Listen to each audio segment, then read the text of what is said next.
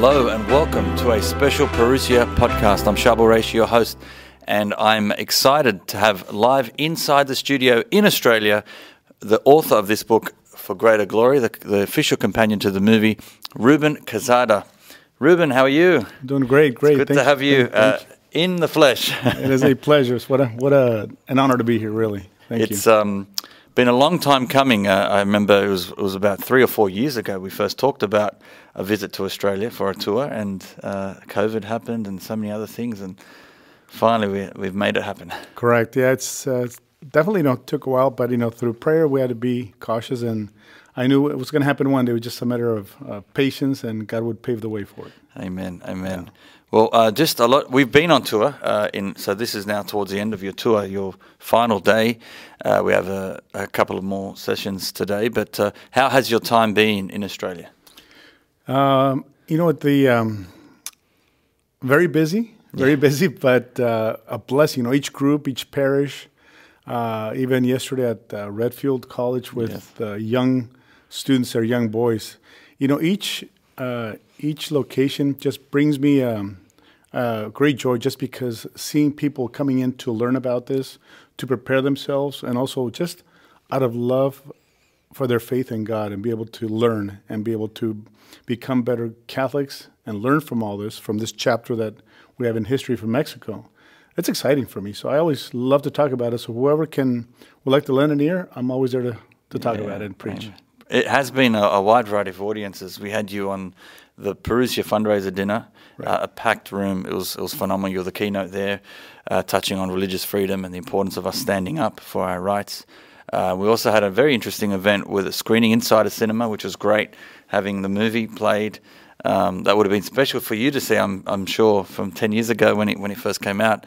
But there was a full cinema, and you were able to answer some questions, and that was a special experience for those there.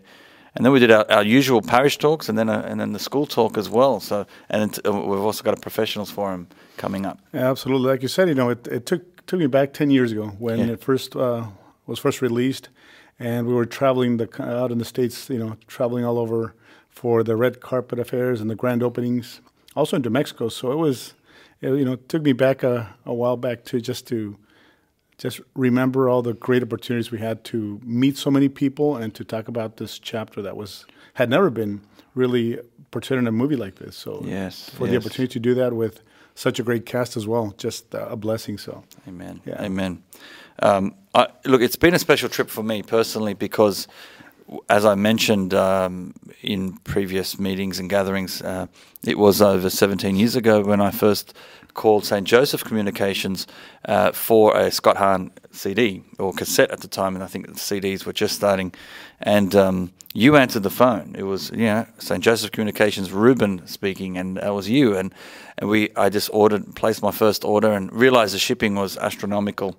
Correct. And then asked you, is there another way of doing it? And you suggested the whole idea of licensing, and you were gracious enough to offer that option to manufacture the resources locally, eliminate the shipping, and just pay a royalty. And you gave me the requirements. I had to set up a website, set up a business name, and I got to work. Got home. I wasn't planning on doing this, but I thought, let's see if this works. And and thanks be to God, you did. You planted the seed in my mind, and therefore we ended up setting things up. And 17 years ago, this month, we celebrate 17 years at Parousia. It all went back to that phone call, and you were the man there, and you yourself have seen so many apostolates and speakers over the years, and many people don't realize, but your role at St. Joseph's as operations manager. And tell us a bit about your time there at St. Joseph's, because you were there for over 20 years. Is that correct?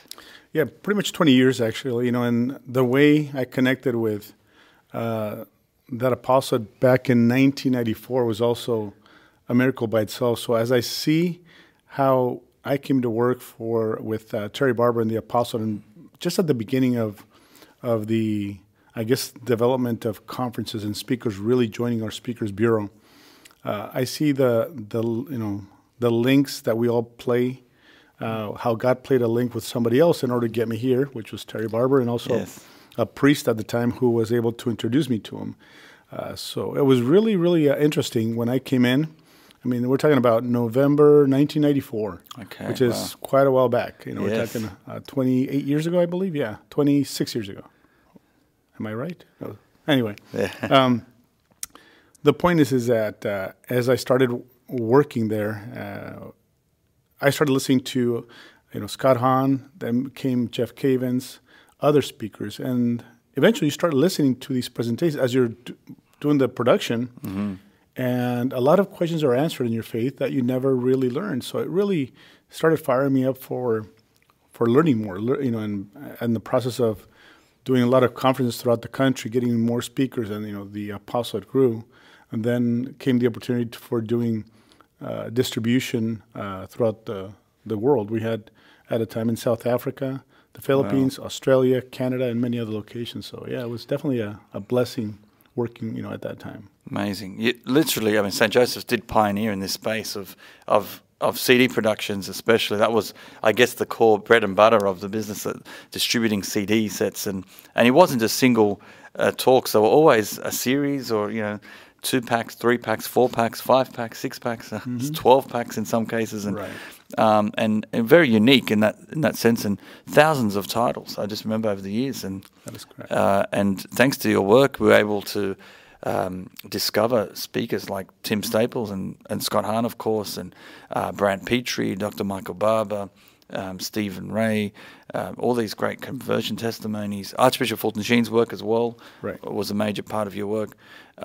It's phenomenal. And I remember even it's key, St. Joseph played a role, because the reason why our first ever tour was with Tim Staples. So you started the idea of licensing, and then out of all those resources, outside of Scott Hahn, the next largest range was Tim Staples. And we thought, let's get this guy out.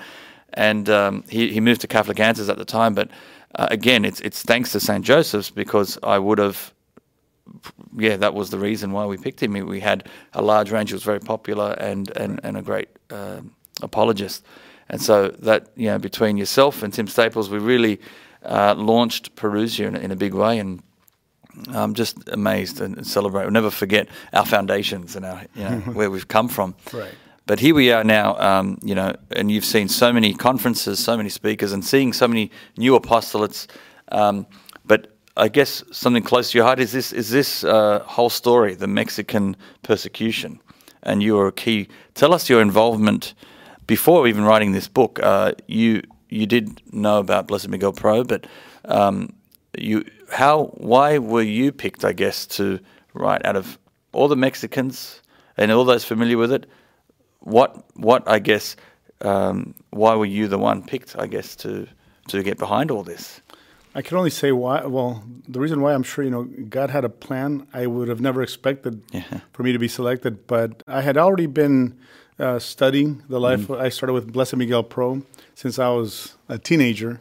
He was introduced to me by a priest, friend of the family, where I used to work at a retreat house before I worked with St. Joseph Communications. And eventually, as I started reading his life story, his martyrdom, I started finding more stories of other martyrs. Then I started reading stories of a bigger persecution that I had never heard about. So it was through that research that took me quite a long time to be able to grasp the entire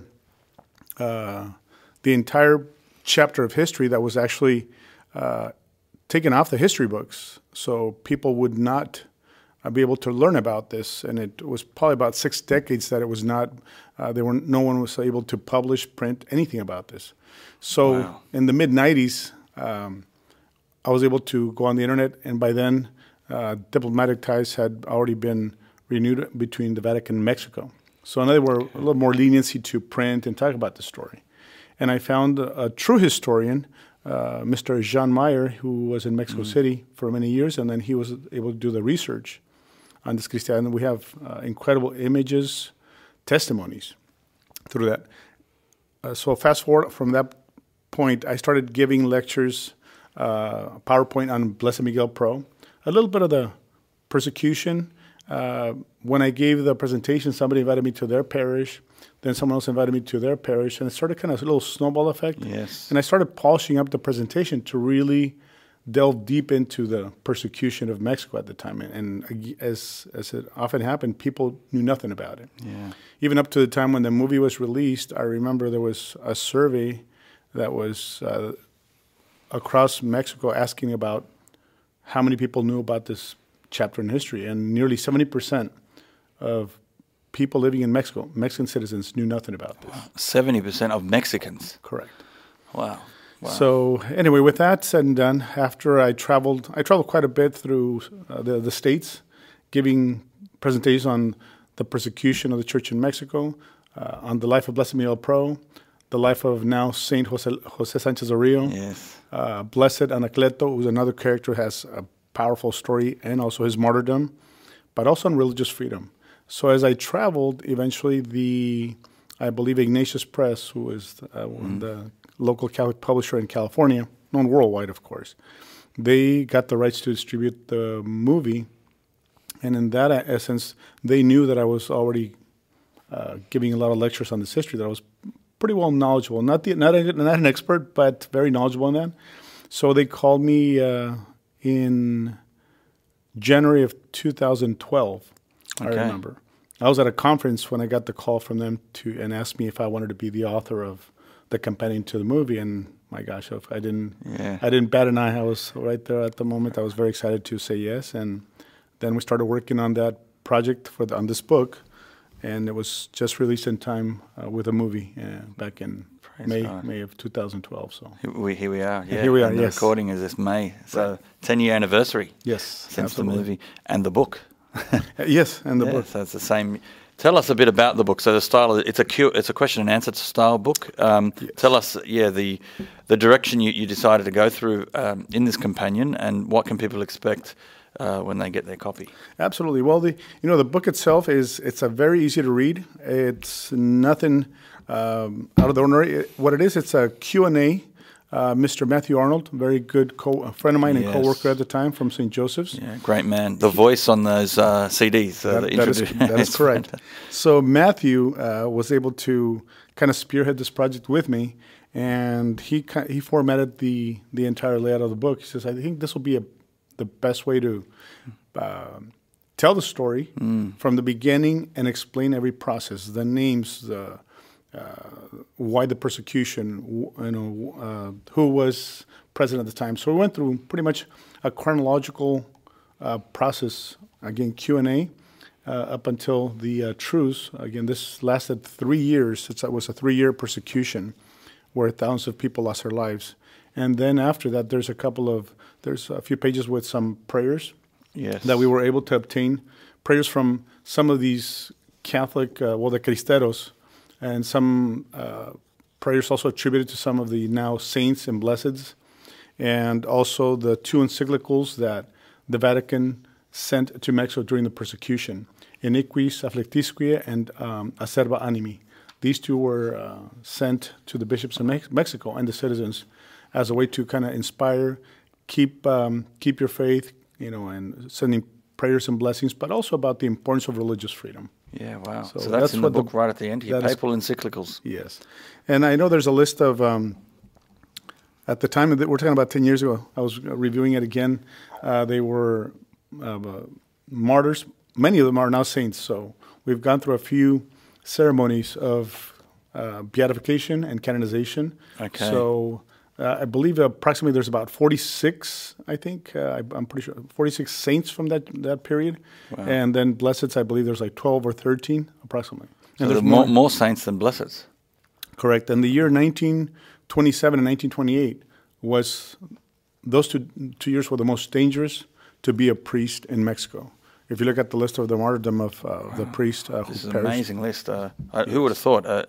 St. Augustine, do we say Coloca or Colossia? Coloca. Correct.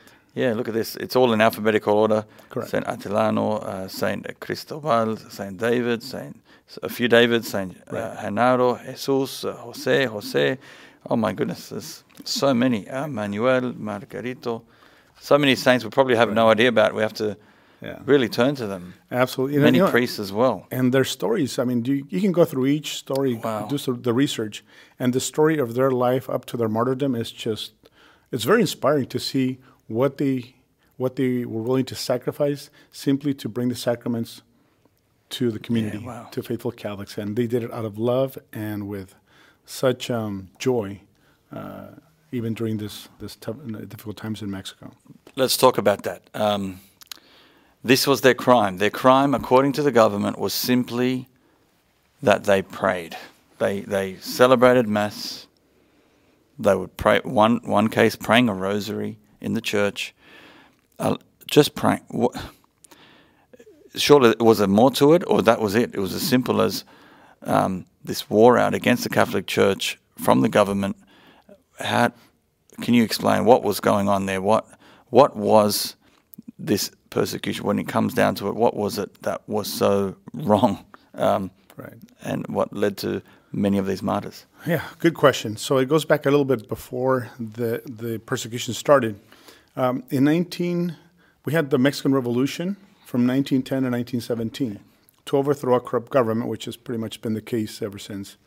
In 1917, the new constitution was pretty much authorized and signed to go into effect across Mexico. Okay. 1917, with a new president, and his name at the time was Venustiano Carranza.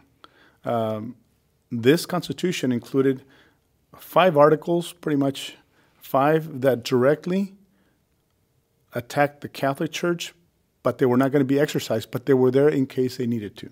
Okay. And again, just to know, that was in the Constitution. How did it get to that point? Well, because of the government in Mexico, since the independence of Mexico, Masons have pretty much governed Mexico, and there's been always an attack. Even before this persecution from this chapter that we're talking about was in 1926 to 1929. In the 1800s, 1873, I believe, there was another persecution similar to this by then president at the time, Benito Juarez, who was raised Catholics. He was educated by nuns, religious nuns, on his education growing up. Once you get into power, you need to leave your faith aside, and you become a Mason, and that comes with a lot of attacks on the faith. It is part of the history in Mexico. So you fast forward back, to 1917, new president, Constitution, 5 articles are there. There's of course various articles, but the 5 of them are there and not exercised. So when Mexico voted for the new president in 1924, they elected Plutarco Elias Calles. That was the new president. This new president was an atheist, anti-Catholic. That's how he was raised in Mexico. He was raised by his uncle. Such a young age. Young age. He was his father abandoned the family.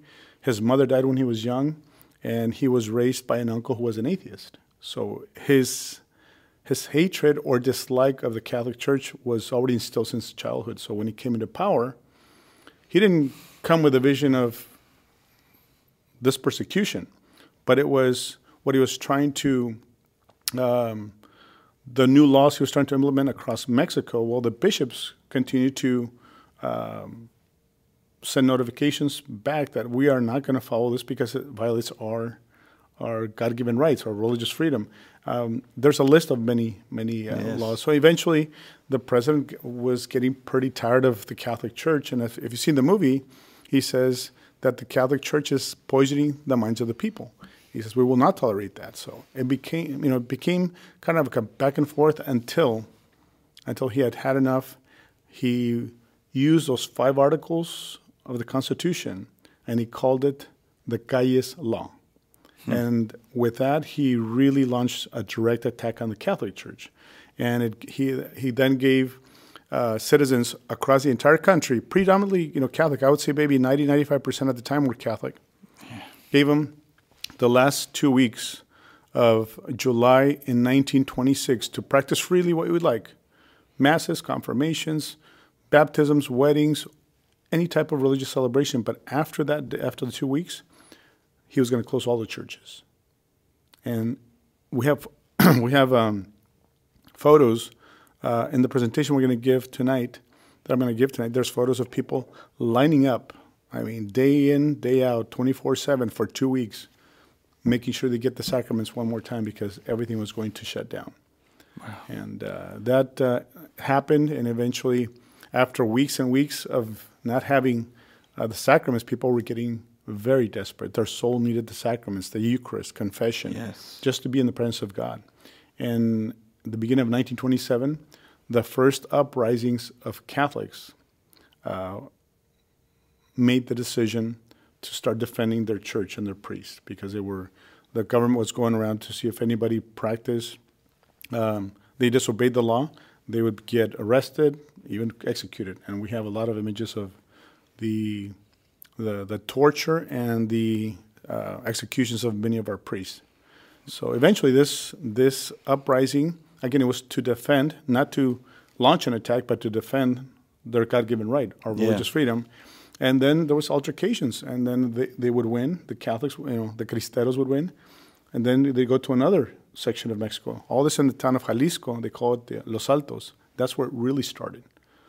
And from there, it just kind of snowballed into a big movement. And you see in the movie how they brought in General Enrique Gorostieta to really lead them as an army, because they were not as effective the way they were going. So they brought him in to really become a powerful army and be able to fight. Wow. That was the character that Andy Garcia played, Andy right? Garcia, in the movie. Okay. That is correct. And he played quite an incredible role, just portraying him very... he did a great job.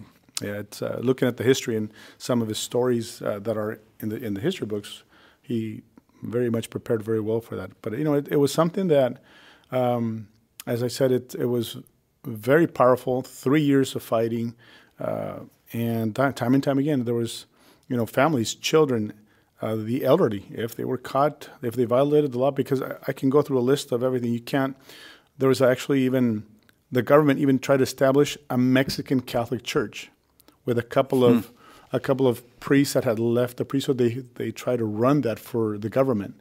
And it was really just kind of a way to appease Catholics, but eventually that was like it didn't go far because of the lack of the sacraments, and it was not really the true church of... Yeah, wow, that's interesting. So this Calles law, so we're talking about churches closed, that's it, boom. And priests, what were they expected to do? Just, priests couldn't say Mass in the church, of course. So even with the doors closed, could the priests... No, no religious, they were caught. Nothing whatsoever. So no private masses. Nothing. They actually they had to get permission from the government, and you could celebrate a Mass, but it had to be under their conditions. Like baptism, you couldn't do it inside a church in a baptismal. You'd have to do it on the local riverbeds or something like that. That was part of it. That would be acceptable. Also, priests or celibacy was out the door. They could marry if they wanted to. You have to follow it if you want to practice freely. But again, no priest followed those teachings or what they had set in place. But if you violated that, of course, you would be arrested. And there's even photos of back. I remember even growing up in Mexico, because I grew up there for the first 10 years of my life. There are 3 islands off the coast of like Mazatlan, off into the Pacific Ocean. Okay, they're called Islas Marias, the Marian Islands. That, even as a kid, I remember it was like the Alcatraz in California. That's where they send the psychopaths, the murderers, and what they were doing is that if they captured a group of people in mass, again, they wouldn't execute the children per se. They would put them by train all the way out to the port, put them on a ship to those islands, and people were very fearful of even going there. So that was another way to intimidate Catholics at that time. Wow. Yeah. Just imagining the world, what it would have been like living then at that time. And priests obviously couldn't wear their collars. They couldn't be seen as priests. Correct. And then lay people not having access to church, but private devotions, things like that. I mean, their spirit, their soul, their purpose of living, all that just gets sucked out. And absolutely. My goodness. Was there anything else around that? So the church has been closed. I'm curious to understand what once you do that, that's a major part of the identity of the Mexican culture back then. Right. But any other things around that the pressures from the Calles government? What was it like? The persecution was on the church, but Did that affect, I guess, the running of the country as well before the uprisings began? Yeah, well, the persecution went pretty much to Catholicism, not just the priests and the churches. So, I mean, everyone. Everyone. Mostly everyone. Schools, yeah. Universities, and religious orders, everything. Charities. Yeah, absolutely. We have a lot of property was confiscated by the government from whether it was a Catholic school, a Catholic college, a convent. Many properties were lost to the government forces, and if you were to travel in Mexico right now, which I've done many times, a lot of the government offices or buildings look like this. This looks like it has a little bit of a religious, what would you call it, architecture, because it used to be either a convent, a school, or a church, or whatnot. It's just a lot of losses of property the Catholic Church suffered through that time.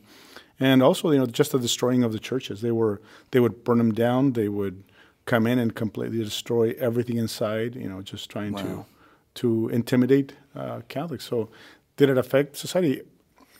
Big time. There was when people would leave. There were actual towns, and all this that I'm sharing is because back to the expert Jean Meyer did his thesis on this persecution. It's a 3-volume. In Spanish, that it goes deep into the daily living of Catholics at the time. So it was really an example. People would leave towns. It would be like a ghost town, and the whole town would leave to fight for religious freedom. The mothers, the wives, they would go with them, and at some type of encampment where they would set up. They would set up camp. They would stay there to cook. Sometimes, help with the first aids, and then the men would go into battle, come back again. So towns were completely, they were lifeless. There was nobody there. And if men left, women stayed behind. You're talking about a 3-year war. They had to sustain themselves. Even kids had to leave school to go work, to go sell stuff, and the mother had to work too. So it changed the economic and the social lifestyle in Mexico for many years to come, even after the truce. Wow. It was really... That's a good point. So families have been broken, fatherless families, and in decades and decades, a whole generation like that certainly has an impact, doesn't it? Right, absolutely. One of the things that I encountered, as I said, I've been traveling, I'd say maybe 15 years, and I remember I had gone up to Northern California to give parish missions. I think I gave like 12 talks in 2 parishes all weekend. Wow. And in 2 different occasions, an elderly man who lost his father during the persecution, he was still he was talking to me, but you could sense almost a bitterness. He was still resentful. He was still angry because of all this. He just couldn't quite understand. He says, we gained back a freedom that we already had. He says, but we lost my father. We lost my older brother. He says, and the lifestyle that we had after that was very difficult. And I can never forget that, he says. So after the truce, you get your freedom back. You get your churches back. At what cost? Yeah. And that was really difficult for many, thousands of families, just to be able to overcome those challenges, but also the economics of it. It changed everything. Kids couldn't go to school anymore. Now they had to work just to make a living. Wow. And the wives. But I guess this is the price the Cristeros paid, right? Is this basically those who wanted to fight back for freedom, and enough was enough at a certain point but at that point when they decided those uprisings started to rise, a lot of lives were lost already at that point, right? So there had to be, something had to have happened. Of course. Well, what happened is there was, right after the revolution, 1917, the president that came into power, Carranza, there was another president, Álvaro Obregón. Again, these presidents grew up Catholic. But again, just to reiterate, when you get into politics, that goes out the window, or else you're not going to get far. However, Obregón, the president right before Calles, he attacked the church. There was a monument in Guanajuato which is dedicated to Christ the King, and it's called Cristo Rey. And there was a huge, beautiful statue of Christ the King up on the hill. Alvaro Obregón sent people to destroy it. So put dynamite up to it and destroyed the entire monument. So there was already attacks prior to this persecution. So it's just been kind of occurring, a little more pressure until Calles came in, and then all the wrath was let loose against the Catholics. So for the first, as I said, from at the end of July till the end of December 1926, there were attacks, there were persecutions, but there was not really that commitment to defend it. People thought it was going to be over real soon. Once they saw that it wasn't, and priests were being executed, then they took action. Yeah. So it had been building up, and eventually they just they knew. They gave up their jobs, their families, their homes, and yes, even their lives, for the sake of religious freedom. And they paid the ultimate price. I know we do have one of the things on the book here. We have the list of priests, who were martyred, who were tortured. Some are blessed, others are still in the process. But we don't have the list of all the cristeros who, out of self-defense, died fighting for religious freedom. We have a lot of martyrs, but we don't have records of all these people. When I've traveled, even in Mexico or even in the States, and I know it's a Mexican community or Latino, I tell them, I said, you should look into your family tree. You might have a martyr in your family, and you don't even know it. And there's just a lot of archives. I'm not sure how far back they're able to trace that, but are you talking about hundreds of thousands of people who died? Wow. So you never know. About the uprisings and how did that sort of build to the point where, say in the film, Andy Garcia was invited to sort of lead the army, and and it says in the trailer, we'll play it at the end of this, but you want me to lead an army of ragtag peasants and hillbillies, and the idea was, well, these guys were just ready to fight, ready to lay down their life. And what was it before he came in? What was it like? Okay. Yeah. So what happened in the League, the National League for Religious Defense in Mexico, they were made up of some Catholics, some just people who were not really practicing, but they knew about religious freedom. So that league, along with many Catholics in the area in the state of Jalisco, what was happening is that many of these, the first uprising, some of these men that joined to fight had 2 reasons or 3 reasons to start it. Number one, they were ousted or they were defeated, not killed, but defeated during the Mexican Revolution 7 years prior to that, or 9 years prior to that. For them, it was an opportunity for revenge. That was number one. Number two, others just fought for religious freedom, and others just because they loved to fight. They just loved being in combat. So there were various reasons why people eventually gathered. It wasn't just all Catholics, but they came in for the same purpose, to fight for religious freedom. And on January 1st, 1927, was the first self-defense up in the states of Jalisco, when the government tried to come in and shut their church or try to destroy it. They fought back and they won. First day, the New Year's Day. Correct. Yes. Okay. And so then they obviously, this league built enough funds and resources to at least be able to hire the services of a leader. And that is correct. And they had already a network working across the country. Correct. So they knew it because General Gorostieta, Andy Garcia, he actually was a highly decorated general, and he fought in the revolution, and he did fairly well. Okay. Again, he was fighting for some of the leaders. Eventually, in the Mexican Revolution, a lot of the generals who were fighting this revolution, they all wanted to become president. A lot of them ended up killing themselves. Wow. But Gorostieta was a general in some of those, in that fighting, and he was very successful. That's why the League reached out to him, because they knew he knew how to strategize and use his men to fight the right way. Interesting. Interesting. Yeah. Now, a bit about his character in the film. Was he Catholic and just not practicing? I understand he wasn't. His wife there's a moment in the scene where she says, "How do you fight for something you don't believe in?" And he says, "I believe in freedom." So what was his background? Was he a Catholic and just not practicing, or just not even a Catholic? He was an atheist, actually. He was an atheist. When Wow. he came, and if you see him, actually, this is also in part of the history book, some of the images.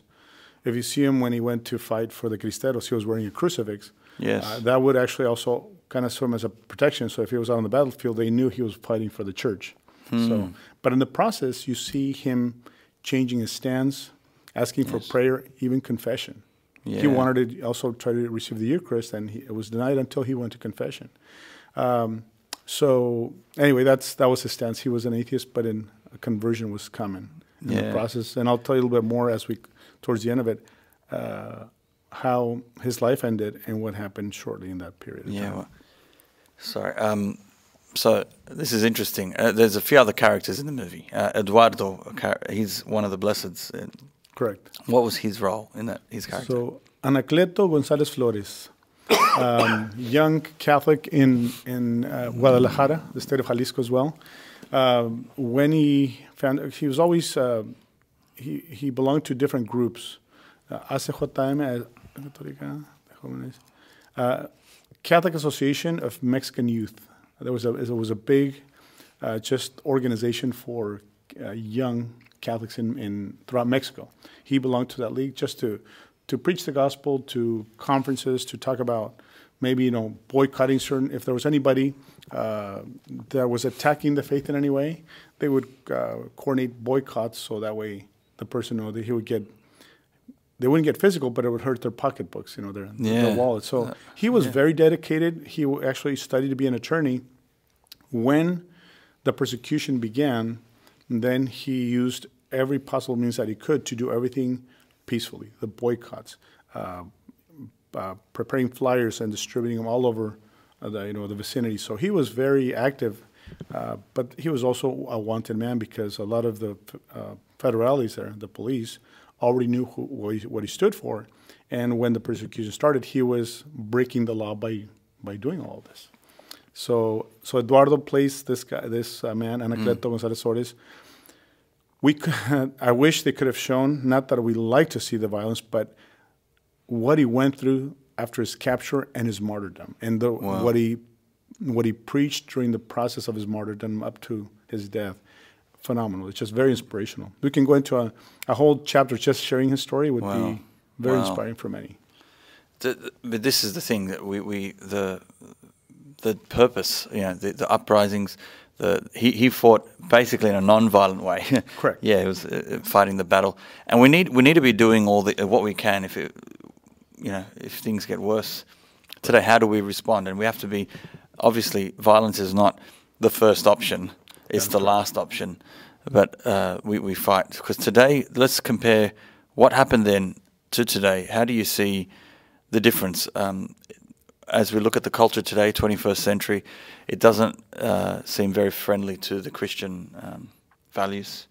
It feels like a post-Christian society, to be honest. It feels like we're now very much a minority, even though there's still millions of people who claim to be Catholic or even have faith, but it just does not feel like that in the culture right now. It feels like we're just the minority, and so many issues are falling one after the other. What would you say? Where do you see the culture today is, and are we in some type of persecution? Where do I see it? Well, definitely, we've seen the results. Personally, for me, living in the States, in the state of California, we see the lack of formation. We see the lack of conviction, the lack of commitment, but also I believe the role in the household has dramatically dropped, and parents, and believe me, and I'm not pointing the finger, parents should take a bigger role into educating their children from since they're kids up until they leave the house. They should never stop. And that seems to be, again, we get so distracted. We have so many distractions in our daily lives. Eventually, our faith starts taking, a backseat. Yes. And in the process, we have what we have right now. We've been warned, even back in 1996, I think that's when Pope John Paul II traveled to the U.S., and he warned us about religious freedom. He says, he told us, be aware. He says, because don't allow the authorities to replace your faith with secularism in America. He says, we must stand strong and be able to fight for that. That was, what, 26 years ago? 26 years ago, yes. Well, guess what? Seems like it went under the radar, because right now it's just the Catholicism seems to be dropping, and people just don't really. Seems like they don't care about it that much anymore. We see the attacks that are happening right now because of this Roe versus Wade leak that supposedly happened. There's some of the news clips that are coming that these pro-abortionists already said we are going to break into the churches and desecrate the Eucharist. They're only seeking to destroy the Catholic Church. Nobody else, because there's a lot of other religions that are pro-life. Yes. They're very selective. It's just evil at its, Satan's working in such a way that it's really trying to persecute the Catholic Church. And we need to respond, not just with our votes, in any way that we can, and again, peaceful. But we need to stand up and be able to defend that and go back to the basics. Teach the children, teach the youth, teach our young men about our faith and what the values that we have, or else they're going to get caught up in society and they're going to get lost out there. It happens. Yes. It's happened for the past probably couple of decades, and now we see the results. We're desperate. The world is desperate for that Christian love, and through that, true Christian values will give us peace in the world. Right. You wanted to say about the film. You were actually involved in the process of the film. So a lot of people don't know, but you did write a script. Can we touch on that? I did actually. I guess I would say maybe about 12 years ago, maybe 13. The director of Bella, Alejandro Monteverde. Yes. We met with a lot of books, some of my collection about the story, and he asked me if I knew how to write a script. I said, never done one before. So he gave me a book to study it, and then he says, start from there. So I wrote the script of, it's called Viva Cristo Rey, but in the process of finalizing it, he got busy with the movie Bella. Yes. And that took about 2 years to write, produce, and post-production as well until it came out, which, again, a great movie. So by then, the story of this that we had talked about had already been circulated with other contexts, and eventually they selected another writer who's written scripts before. With the experience, and believe me, it was a great story as well. They went with him, so they started the filming back in 2010. About 2010. Eduardo would call me because, based on his character, he wanted to find out more about this character, because he was traveling and working at different projects. So I was able to help him in the process of who Anacleto Gonzalez Flores was. Okay. When the filming was done, the actual complete film was about 3 hours and 20 minutes. Wow. And there's no way that would ever be released either on big screen or on a DVD. So they invited me, along with part of the cast, Eduardo, and other people within the film that were involved. They invited us out to, I believe it was Thousand Oaks, to a private theater. Okay. We were there many hours going through the entire movie, the original, the uncut, and then we got a kind of like a guideline, and we had to mark which scenes could be removed so it could come to about a 2-hour and 50-minute movie, or else it would not be released. And I think to me it was really because of and I've been studying it for many years. Even taking one clip from the movie, one little take, was really hard for me. I was like, they're all good. It's like, which child do you love the least? Is there? Do you think it's possible to get that uncut version? I'm going to reach out. You did ask me. I'll look into it. That would be. It's a long movie. You have to bring a lot of popcorn for that. Yeah. Oh wow, that would be wonderful. But that's fascinating. You were there in that process, but you also on set as well a few times, and tell us about that. That is correct. Just there was a lot of the production was really nice. There were threats at the time, actually, from some not all governors. It was filmed in 3 different states in Mexico, and not everybody was very, very welcoming. So there were threats about you filmed that because it's exposing the government's role in this. But there was really nothing. There was security hired, and it just went like clockwork. But I think there was another after the movie was the production was finished. There was another persecution, which is the release. So we were working in Mexico and the States, grassroots marketing, networking, so we can really get the word out about the movie. Yes. Besides billboards and commercials that were coming out. Yes. But soon after the release, we found out that especially in Mexico, a lot of theaters wouldn't allow anybody to buy tickets, or they would tell their audiences that it was already full when in fact it wasn't even full. So you saw the ticket sales go like this the first weekend, and the next one it kind of nosedived. It was just so within, I think, 3 weeks, maybe even a month, the movie pretty much was out of theaters. That was another persecution, but it wasn't until the message. The DVD came out that it was really started spreading and continues. And now that's right. Now on streaming services as well. Absolutely. Yeah, we have that. We're pleased to have Parousia on our website, parousiamedia.com, that you can buy the film For Greater Glory on DVD, and also it is on our, if you don't have a DVD player, you can get it on live streaming, and we have Parousia on Demand, and we're very blessed to be able to offer that on there. I know it used to be on Netflix and it was on Form, but at the moment on Parousia on Demand, so we're very excited for that for our subscribers, or you can buy it or rent it. So go to parousiamedia.com, click on Demand, and then you'll search for Greater Glory, you'll be able to get that. As well as this book, this is also now available on our website, parousiamedia.com, and we have an audio book as well. So you recorded with Matthew Arnold. Yes. A 3 CD set, and we're also going to have it on an MP3. Right. But that's basically this book read out. That's what it is, exactly. Okay. If you don't want to read, you're not a book reader, you can do the download and be able to listen to the question and answer and go through the entire book. In a short period of time. But it's available. And thanks to you, we also received another film. It was in Spanish, and it was based on the life of Blessed Miguel Pro. Can you tell us very quickly about that? Because that's also available on our streaming service, Parousia on Demand, and on DVD.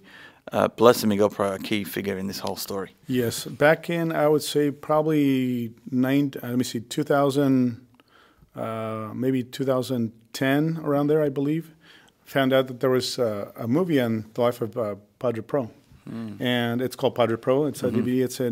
It's in Spanish with English subtitles, and it is on demand. It's the story of Blessed Miguel Pro. Again, this was the first martyr, the first person that really connected me with all this. I guess a domino effect from that to working at the retreat house, to connecting with Terry Barber, to look at that, to here, and here we are.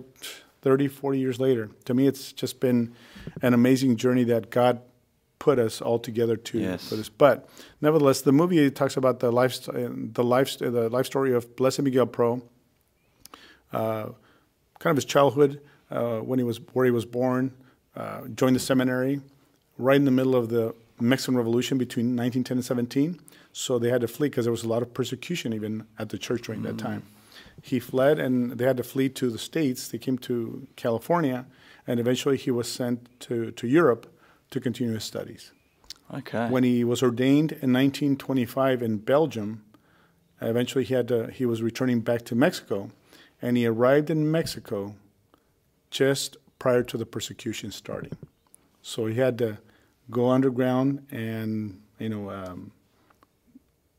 tend to the faithful, but clandestine style, and hidden homes, and he would dress up in different disguises to avoid being captured. And he was a very funny, witty, but a very holy priest. And again, the way I don't want to give away the story. I want people to watch the movie because it's funny how, well, not funny, but it's very interesting how he was captured and what he was accused of when he was executed.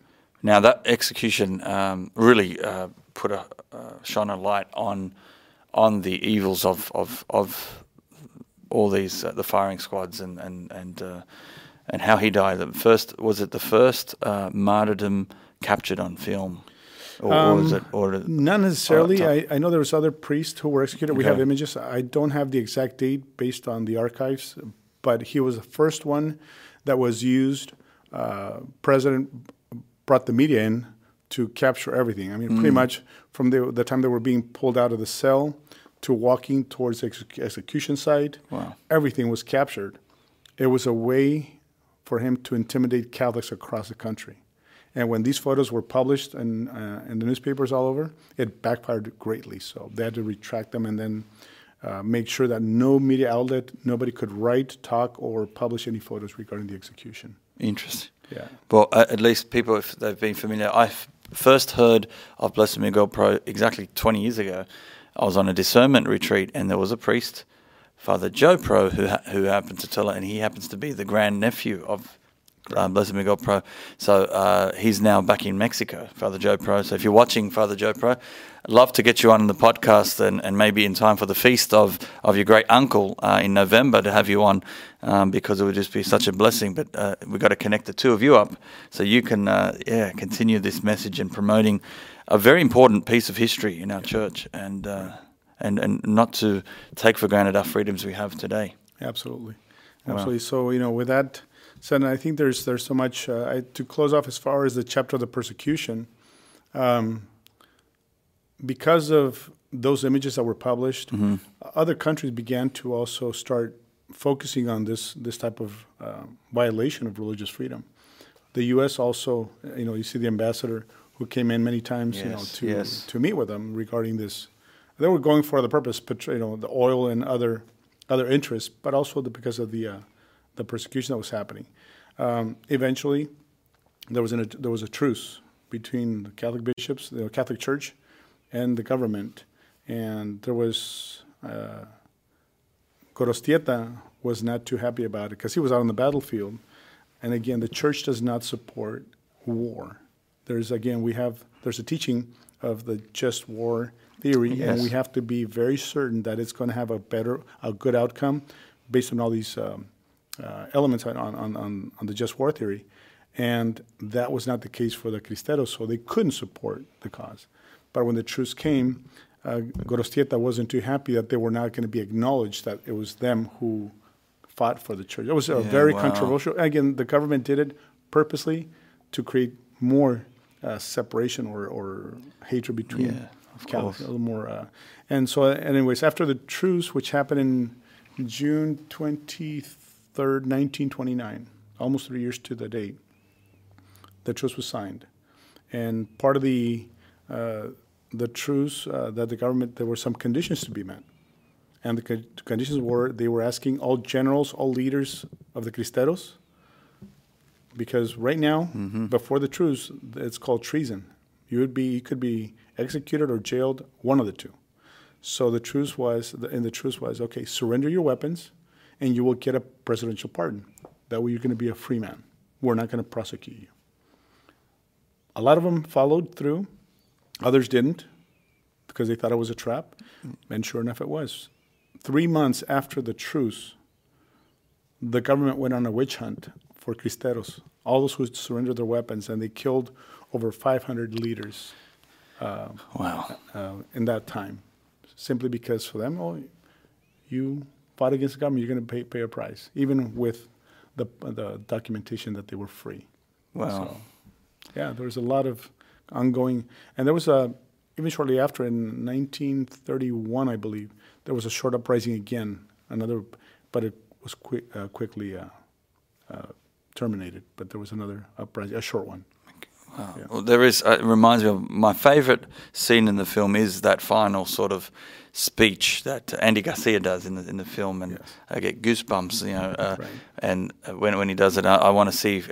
Hopefully, I'll be able to get a clip here and show you.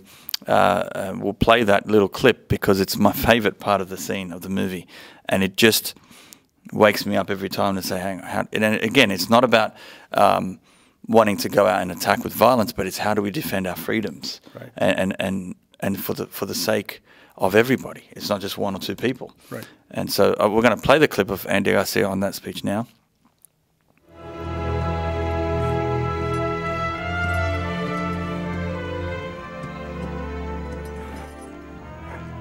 Today we are going to send a message.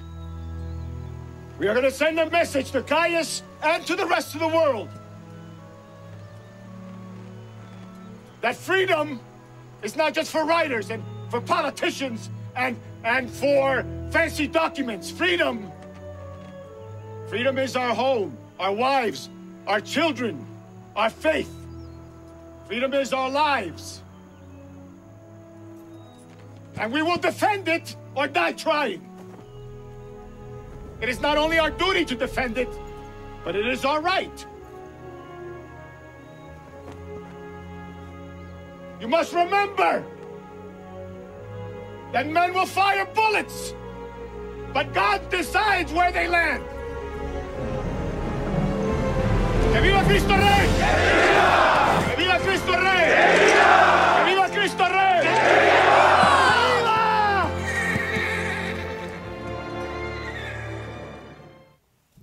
That's my favorite. That is, I've got goosebumps. That's an awesome clip from the movie. And I want to end. We'll play the video trailer of the movie in a moment. Wow, there's so much more we can say, but we hope we'll have a presentation recorded as well of this in more detail with imagery. Correct. And I'd love to get you back on again. And there's so much more to unpack.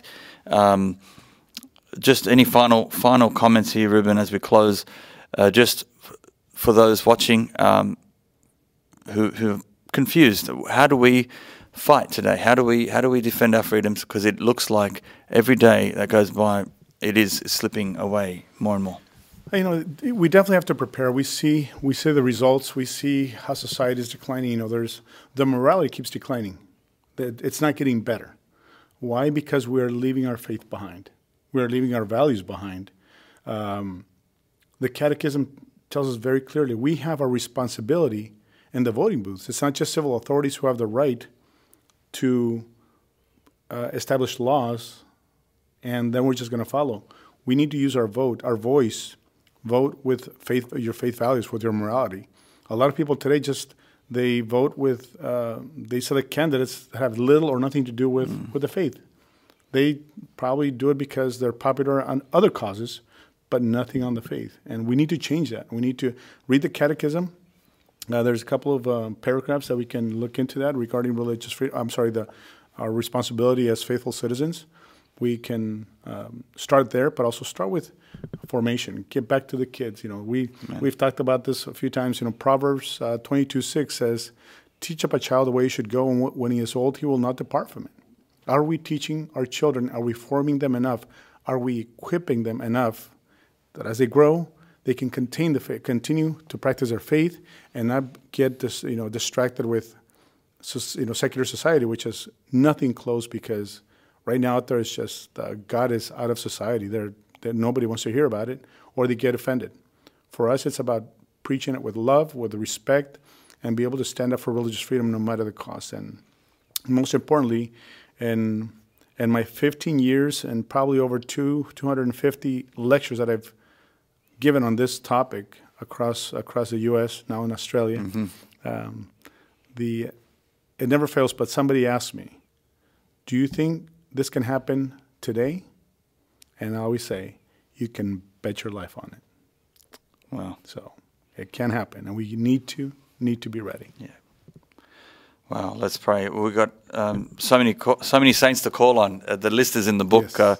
So all those saints who died for this freedom, we ask for your intercession right now. Our Lady of Guadalupe, of course, and just for our Lord to reign, the Christ the King. Amen. Viva Cristo Rey. Let's end on that. Absolutely. How do we say that? So you say, que viva Cristo Rey, and I'll say, que viva. All right. Que viva Cristo Rey. Que viva. God bless you. Thank you for listening, and keep the faith. Amen. Thank you. That's another Parousia podcast. So blessed to have Ruben here in Australia after all these years, celebrating not only the 10-year anniversary of the movie For Greater Glory, the 17th anniversary of Parousia, which started right with a phone call between us. So thanks everyone for watching. Again, get on our website, parousiamedia.com. Look for Greater Glory, the movie and the book, and really inform yourself about this piece of history. It is so important because I feel that we're entering into that direction, similar times. It is not getting any easier to live our faith in the public square. So let's just be ready, pray, arm ourselves, form ourselves, and you can do that at parousiamedia.com. God bless all of you. Take care.